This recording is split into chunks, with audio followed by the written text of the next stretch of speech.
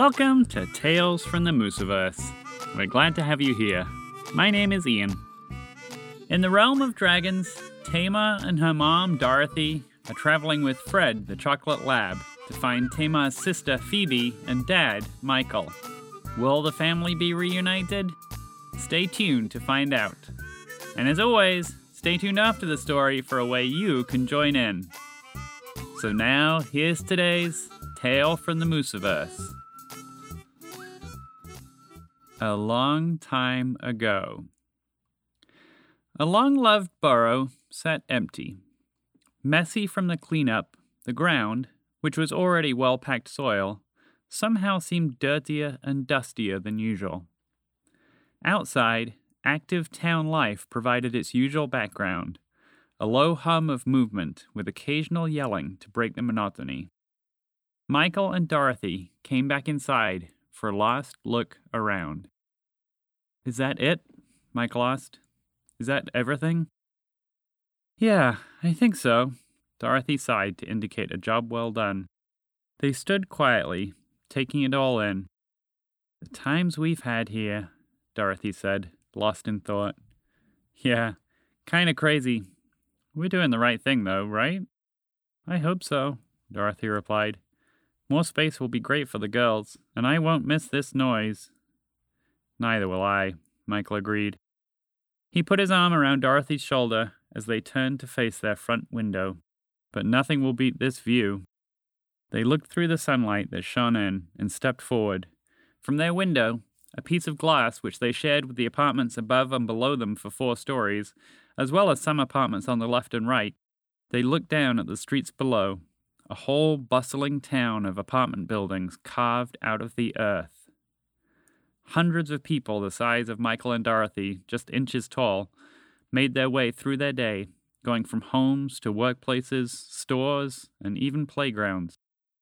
This underground town, which they called Little Didcot, though no one knew why, was unlike anything you've ever seen.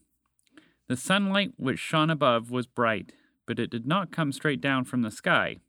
Instead, it came almost horizontally from a mirror on one side of the town, shining across the tops of the high-rise buildings, underneath the hard earth ceiling above. The mirror reflecting the sunlight sat under a storm drain leading to the larger world above. So how much sun they got depended on how many leaves were blocking the storm drain that day, which made fall a particularly dark time of year for them. But now it was July. The giants in the larger world above had recently cleaned out the drain, and in the same week the underground town's parliament had found a new mirror to replace the dirty, old, cracked one. And now suddenly the sunlight was blinding, shining directly into Michael and Dorothy's apartment and into their faces, which they needed to shield with their hands. "Yeah, well, good timing, I guess," Dorothy said, as they both winced. "You sure about this?" Michael asked. "There's no turning back. Everyone wants to live in Little Didcot." "Why wouldn't I be sure? We've always been poor, and probably always will be. We have the worst apartment here, and we can't do anything about it. In North Cambridge, we'll be able to dig out so much more space whenever we want it. It'll be much better for Phoebe and Tamar. Fred can easily live in the nature reserve close by, but I'm glad he's taking us on vacation first. I need a break." She looked at Michael, who averted his eyes as if feeling bad about something. "Besides, if we ever want to come back, you know they're just going to keep expanding. Pretty soon they'll have to rename it Big Didcot." Dorothy and Michael left their home and their town with tears in their eyes as they said a final goodbye to friends and neighbors, and everyone assured everyone else that they'd still see each other often. They followed the steep tunnel up to the larger world above, climbing out into the undergrowth of some bushes, and saw Fred, the dark Labrador retriever, close by. "Ready?" Fred said as he saw them.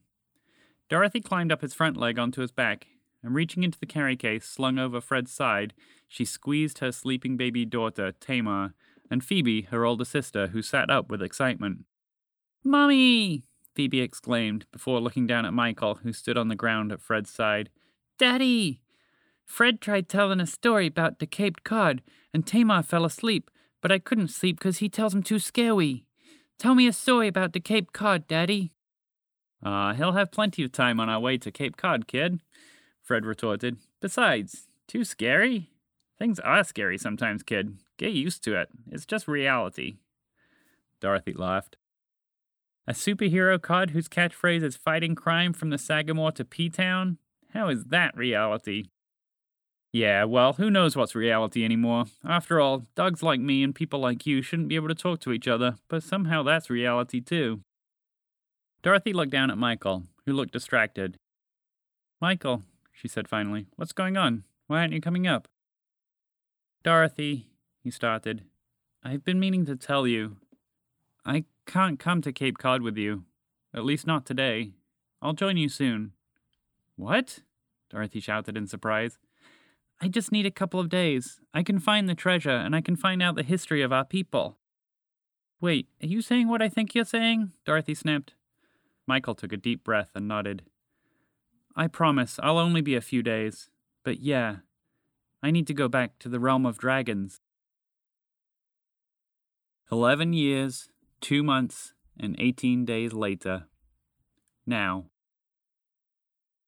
We should have stuck with that dragon, Tamar complained to her mom and to Fred, the chocolate lab, as the three walked along a mountain path with tall grass on either side of them. The Scary Stanley? Dorothy replied. That would have been hard to do, remember? He flew away to gather the other dragons to fix magic. I know, but I mean, we should have waited for him. He said when magic was fixed that he could take us to Dad. No need, Fred chimed in confidently. I know he's this way. How can you be so sure? Tamar challenged. Dorothy, meanwhile, seemed content with trusting her old friend. Well, Fred began, before pausing as if to question it himself. Instinct, I guess.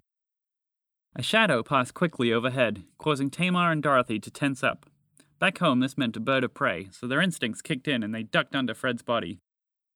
Oh, that's nothing to worry about, Fred assured them. The shadow circled around, and then the shape suddenly changed as the creature the shadow belonged to closed its wings. This smaller ball-shaped shadow quickly grew larger and larger just a few feet in front of Fred.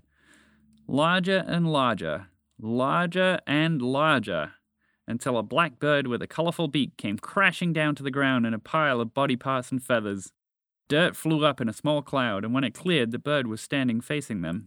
Ugh, that landing thing hurts so much, the bird said. How nice to see you on the ground, Toucan, said Fred with a hint of animosity. Isn't that good? The bird replied excitedly. I just learned it. Pretty great, right? Painful, though. Anyway, I'm Mr. Toucan now. Who are these two? He indicated, wasting no time. These two are under my protection, Toucan, Fred replied. Oh, hush up with your under my protection thing, Fred. I just wanted to tell you there are two others like them back over that way, he indicated behind him. Just thought you might want to know, that's all. Tamar and Dorothy jumped out from under Fred. Two others? They asked, almost in unison. Yep. You want me to show you where they are? Dorothy smiled with satisfaction and relief and nodded her head. Yes, we would like that very much. So the group traveled together, with Dorothy and Tamar on Fred's chocolatey back, and Mr. Toucan flying above, circling around occasionally to avoid getting too far in front of them. Tamar occasionally tried to ask questions of the bird above, like, do you know their names? Or what do they look like? But Mr. Toucan never responded. Tamar wasn't sure how to take that, whether the bird just couldn't hear her or just didn't care. Mr. Toucan led them down a hill towards a stream, then over some rocks. Be careful not to touch the water, he warned, to which Fred replied sternly, Yes, I know. I've lived here longer than you know. Tamar tried to ask how long Fred and Toucan had known each other, but Fred just grumbled in reply, and Tamar knew she wouldn't get a response from Toucan. Eventually, it sounded like Fred just said, Too long. Dorothy laughed gently at the whole thing, like she was seeing a side of Fred she hadn't seen in a while. Some time passed as they hiked. As usual in this strange land, they couldn't tell if it was 5 minutes or 15 hours, but eventually the path they were on, now shaded by tall coconut trees, brought them to a small cave. This is it, Mr. Toucan shouted with a mixture of excitement and trepidation as he came barreling to the ground, head tucked under his folded-up wings for protection. Fred jumped out of the way as Mr. Toucan crashed to the ground. Over moans and cries of agony from the bird, a voice from inside the cave spoke. Toucan? It asked. Tamar almost cried with excitement and relief. It was her sister. Phoebe? Tamar cried and ran towards the cave. Sure enough, her sister was there, holding onto the entranceway with one hand as she stepped out to see the commotion. They locked eyes and both teared up. They hugged and spoke over each other, both saying how much they missed each other and had been wanting to find each other ever since coming to this place. Dorothy came running over and hugged them both, but she was also looking past them to find the other person Mr. Toucan had mentioned. Then she heard a voice speaking from further in the cave, a voice she hadn't heard for years. It sounded so familiar, and yet different. "It sounds like others have just arrived too," the voice said. "Maybe together," it said, "maybe together we can get you back." Dorothy stepped further into the cave. It was dark, but she could see light ahead. And close to the light was the person she had missed for so many years. He had his back turned and was looking towards the light, but she knew from his shape that it was him, Michael. He turned to face her. He looked almost exactly the same as the last time she'd seen him, 11 years ago. It felt like a lifetime. Tamar and Phoebe were babies at the time, after all, but he hadn't aged a bit. He was dirtier and clearly exhausted, but he looked the same. Over the last 11 years, she and the girls grew older, but he didn't. Michael's eyes widened, and Dorothy's heart skipped a beat. "Dorothy," he said, "you found me." He came running towards her, pulling her in close for a hug. They held each other tight, and she kept her eyes closed, trying to ignore how he looked and just enjoying his smell and the feel of his hair in her hands. When she opened her eyes, though, she saw past him to the source of the light. It was fading as it shrunk in size. "Wait!" Phoebe shouted, running back in. "The Great Gonzalo! There are rocks, there's soil, there are people. This is my mother." The source of the light stopped shrinking and stayed steady. Dorothy looked more closely at it now and saw that it was another tear in reality, floating in the air, and on the other side was a huge blue dragon, imprisoned in a cell of some kind. The dragon looked exhausted, like it just wanted to sleep, but its eyes opened when it heard Phoebe mention her mother. It opened its mouth to speak. "Help me," it said softly and slowly, as if that was all it could muster. "What's going on?" Dorothy asked Michael matter-of-factly. Nothing was making sense to her, but there was urgency from this grand creature. Everything else could wait. While Phoebe kept describing her surroundings to the dragon on the other side, Michael replied with the same sense of urgency. "We need to go through and get him out of there.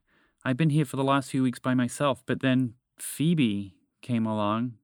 He seemed to get distracted by his last few words. "Dorothy, how is this Phoebe? How is that Tamar? I've only been gone for 17 days. 17 days? She answered with sadness for the time they had lost. "Michael, it's been more than 11 years. Michael felt dizzy with shock. His legs wobbled and he held onto the wall. 11? He asked and fell backwards to sit on the ground. "It's okay. We're all together again now," Dorothy said with tears in her eyes, before turning to the business at hand. "Now, how do we get that dragon out?" She looked at Michael, who seemed lost in thought, even as he stared at Dorothy from where he sat on the cave floor. What? Was all he could manage. Phoebe jumped in. "That dragon in there is the Great Gonzalo. He's in another dimension, another reality, and he's the only thing keeping this portal open. Dad, that still feels strange to say, went through to try and rescue him, but the portal started to close before he could get him out. The Great Gonzalo needs to focus on this world to keep the portal open.